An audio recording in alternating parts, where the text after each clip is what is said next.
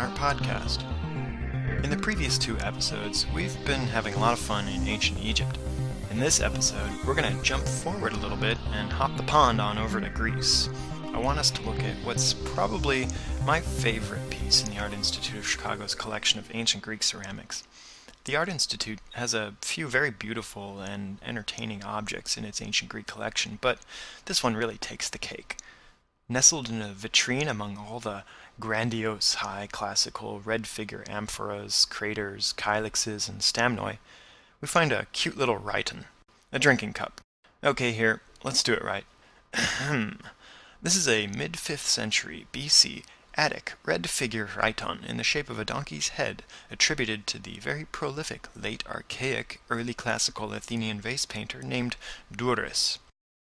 To start things off here in our examination of this rhyton, let's first check out its interesting manufacture technique. It exemplifies three primary methods for crafting ceramics in classical Greece. The neck and the rim of the cup was thrown on a potter's wheel. The body of the vessel, that corresponds to the head and the snout of the donkey, this part was fashioned in a mold, and the ears and handle were shaped by hand. And it's certainly not unique in this way, but it's nonetheless pretty interesting to see all three techniques used on one vessel. We could, of course, go into much further detail on its manufacture, specifically the firing process of black and red figure Greek ceramics, but let's save that whole spiel for a later podcast. The rhyton is a common type of drinking cup in the shape of an animal's head. This vessel shape stretches far back to the Bronze Age civilizations of ancient Greece, the Minoans and Mycenaeans, the time of heroic mythic warriors of Homer's Iliad and Odyssey, and even to earlier periods in the civilizations of the ancient Near East. Rhyta, that's the plural, from different regions, come in a variety of shapes and sizes and aren't necessarily restricted to being in the shape of just the heads of animals. They could be the whole front of the animal, the entire animal itself, or even just parts like a horn. Rhyta were also commonly used in rituals for libation offerings. Now, these rhyta have a small hole in the mouth of the animal's head through which the libation offering pours out onto the offering table or whatever it's meant to pour out onto. This style of rhyton that we have here is fairly common to archaic and classical Greece, just the head and neck. And in the case here, there's no hole in the mouth, so the function is clearly meant to hold a beverage instead of letting it pour through. And by beverage, of course, I mean wine. Wine in ancient Greece, however, was a little different from wine nowadays. The Greeks, believe it or not, actually watered down their wine. Not to do so was considered barbaric, literally, as in how the barbarians drank their wine, mostly Northern Europeans. And interestingly enough, the word barbarian derives from how the Greeks perceived certain foreign languages to sound. When foreign people spoke, all the Greeks heard was bar bar bar bar bar. Sounds pretty silly and made up, but it's the truth. Now, back to the rhyton. The one we have here is made out of ceramic, earthenware, specifically terracotta.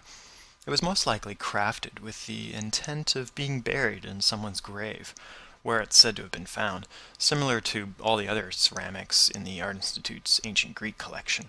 Not all from the same grave, of course. Rhyta were used in daily life, but by and large the rhyta crafted for use by the living were made out of precious metals like bronze, silver, and gold.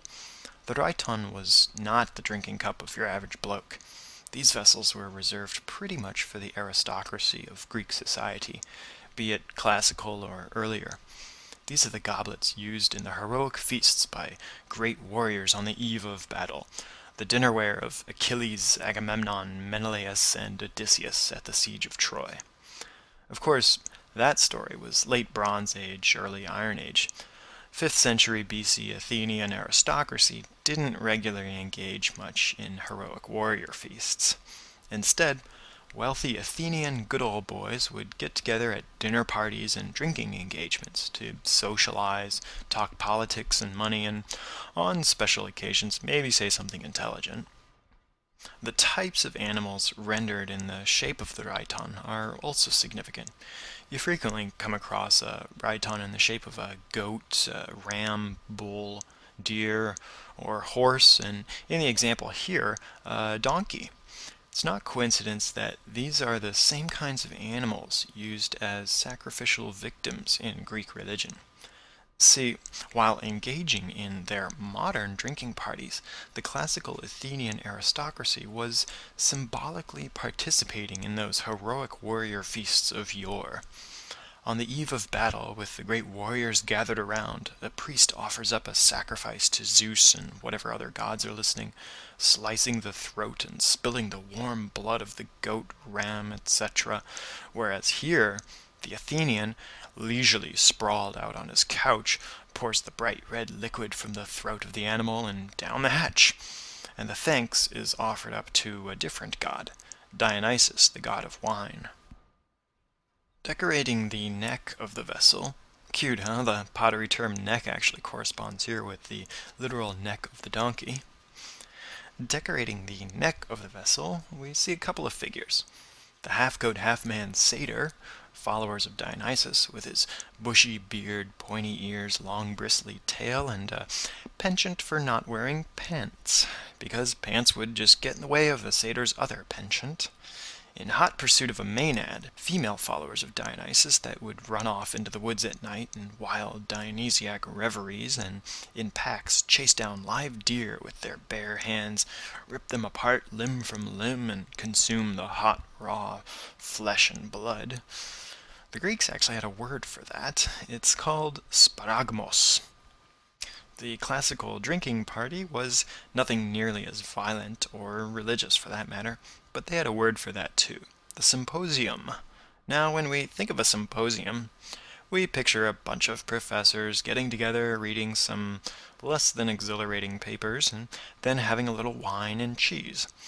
The Greeks skipped the papers, went straight to the wine, and the cheese was optional. The Greek word symposion, with an O-N, from which we get the Latin symposium, with the U-M, literally means drinking together. You're probably thinking I'm off my rocker, or at least those of you who've heard of Plato's Symposium, where Socrates and a bunch of his friends get together on one evening and each in turn makes a grand speech on what is love and extolling its virtues. But if you look back towards the beginning of the text, you'll see a very different side to their refined symposium. And I quote section 176a and b from a translation by Alexander Niehamas and Paul Woodruff, Hackett Publishing Company, etc., etc. When dinner was over, they poured a libation to the god, sang a hymn, and, in short, followed the whole ritual. Then they turned their attention to drinking. At that point, Pausanias addressed the group. "Well, gentlemen, how can we arrange to drink less tonight? To be honest, I still have a terrible hangover from yesterday, and I could really use a break. I dare say most of you could too, since you are also part of the celebrations, so let's not try to overdo it." Aristophanes replied, "Good idea, Pausanias.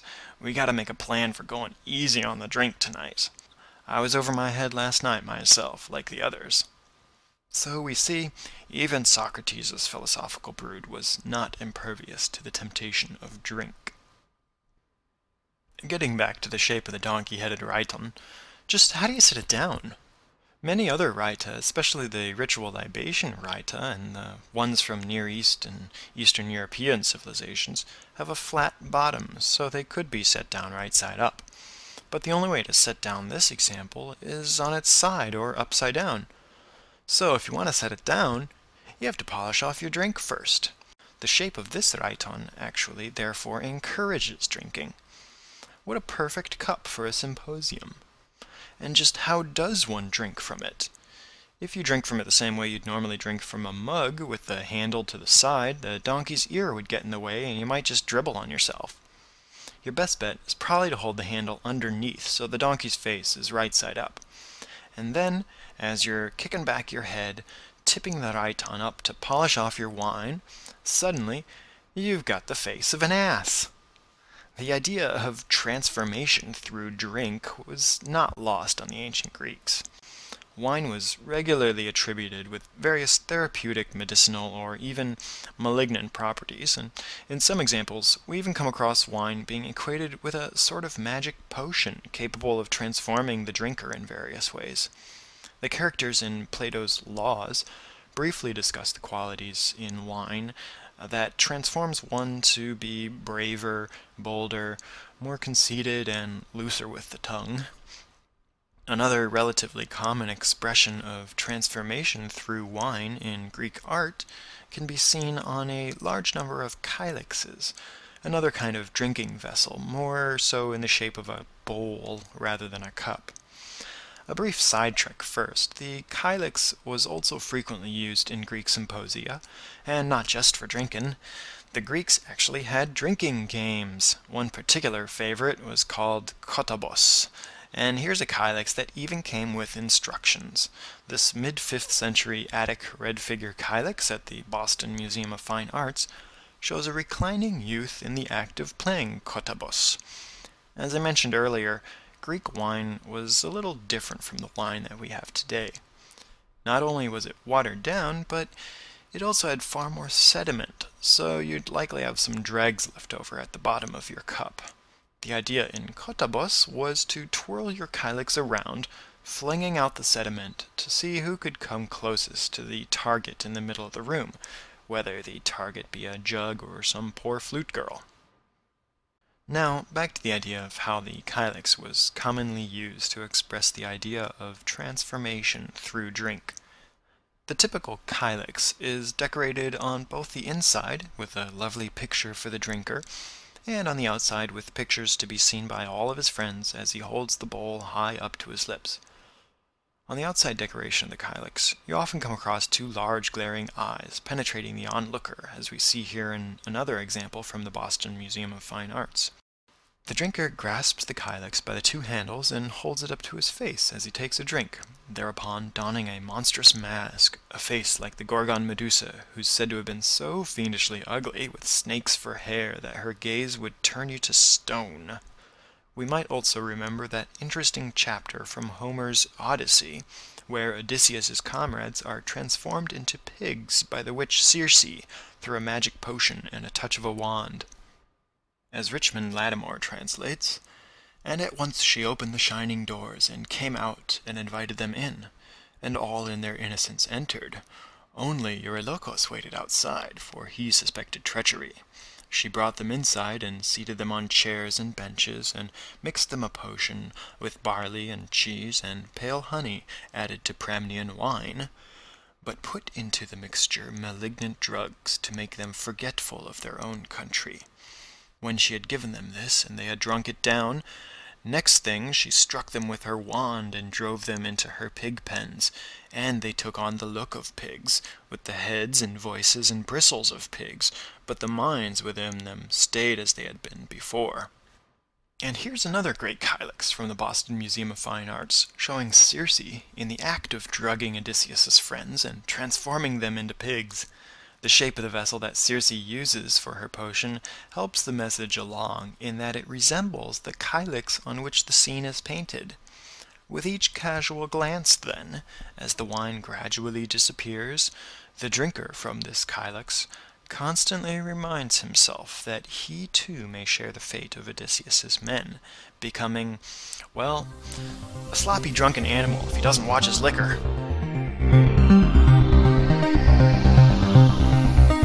Alright, thanks for listening. Be sure to check out the website, scarabsolutions.com, for slightly better resolution images used in the podcast. I've also updated the bibliography to include some resources on ancient Greece. And as always, feel free to leave your comments on the website or at the iTunes Store. Just launch iTunes, click on the iTunes Store, and in the search box type however much you care to of Scarab Solutions Ancient Art Podcast. Take care and see you next time.